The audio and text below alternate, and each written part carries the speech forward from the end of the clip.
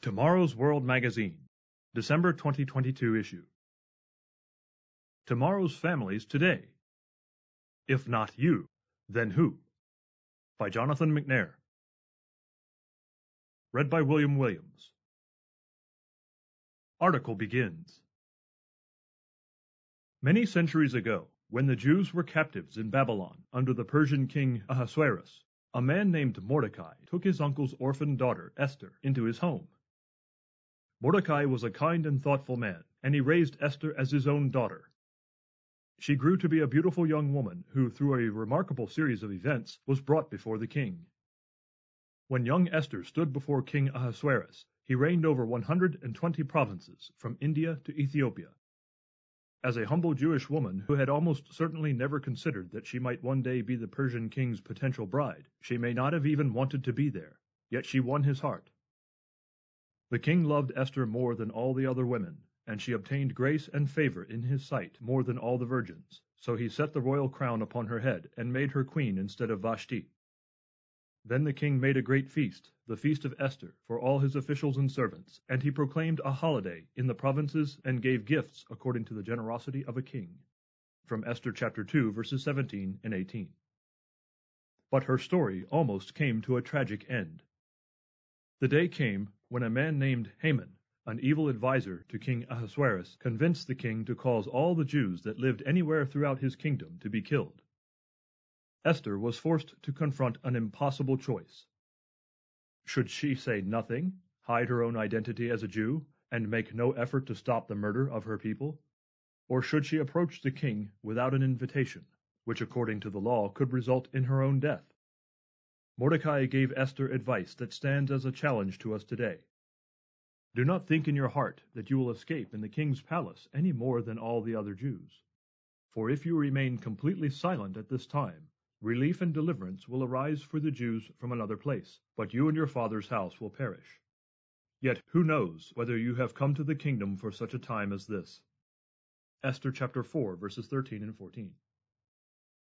In other words, he was asking Esther, if you don't act, who will? God will call upon someone, but it is you who are in the best position to save your people. Subhead: Crossroads of Conscience. As we learn the difference between right and wrong, we begin to feel the effect of that knowledge, and the day may come when someone does something blatantly wrong right in front of us, something that is not only contrary to one of God's commandments, but also an action that hurts someone else. If my friend Bill steals from my friend Tim's wallet, there is an impact, an injury, and I'm faced with a crisis of conscience. Will I let Tim know and try to make the situation right? If I don't, who will? At some point, the truth will come out, but if I don't step up and say something, I've struck a blow to my character.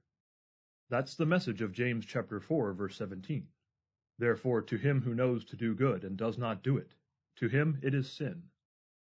On April 30th, 2019, students at UNC Charlotte were completing their last day of spring semester classes when a gunman opened fire in a classroom. 4 students were wounded and 2 died, but what stands out about this tragic episode is that it could have been much more tragic, but for the courageous action of 21-year-old Riley Howell, who tackled the shooter, giving the police the opportunity to apprehend and arrest him. Riley died from gunshot wounds, but many more lives were saved. Don't mistake what I'm saying. We shouldn't go looking for an opportunity to face death, and Christians should not become involved in political protests or similar attempts to change this world, which only Christ can truly fix. See 2 Corinthians chapter 5, verse 20. But our actions or inaction will affect others. Doing the right thing might mean standing up to defend someone whose name is being slandered, or perhaps sacrificing some of our time to help a neighbor in need. But it often boils down to the same principle. If not you, then who? Who will speak up and stop the rumor? Who will take the time to lend a helping hand? Subhead: The bystander effect. Sometimes our choices are private and no one else will know what we did or didn't do. But not always. Researchers have identified what they call the bystander effect, which can deter people from having the courage to do what needs to be done. In 1964, a young woman named Kitty Genovese was murdered outside her apartment building in Queens, New York. The New York Times reported that 38 witnesses saw or heard her being murdered, but none came to her assistance or even called the police. Though the newspaper article was later found to be incorrect on both the number and the actions of those who were aware, the horrifying story demonstrated that most people will not find the courage to step up to help when they believe others are involved or aware of the problem. Author Catherine A. Sanderson, in her 2020 book Why We Act, describes one famous study of this phenomenon. Quote, John Darley of New York University and Bibb Latané of Columbia University created a realistic emergency in an experimental setting so that they could assess how the presence of other people would influence participants' responses. End quote. Pages 26 and 27. Darley and Latané found that 85% attempted to help a fellow participant struggling with a seizure when they thought that only they could help. Yet only 31% offered help when they thought others were aware of the seizure and the need for help. This bystander effect, or social loafing, quote-unquote, tends to exist with children as well as adults, according to Sanderson's description of studies on this topic. We see an example of this in the Bible when we read the account of Goliath. Goliath was an intimidating warrior, and all the men of Israel, when they saw the man, fled from him and were dreadfully afraid. 1 Samuel chapter 17, verse 24. What makes David's actions so heroic is that he rose above the bystander effect, quote-unquote. David recognized the personal danger Goliath posed, but still stepped up to meet the challenge. If he hadn't, who would have? Subhead and conclusion. Why not you?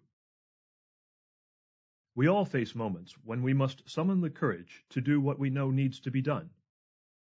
Perhaps our employer finds out that we meant it when we said in our interview that we wouldn't work on the Sabbath. Who will be an example of a God-fearing person?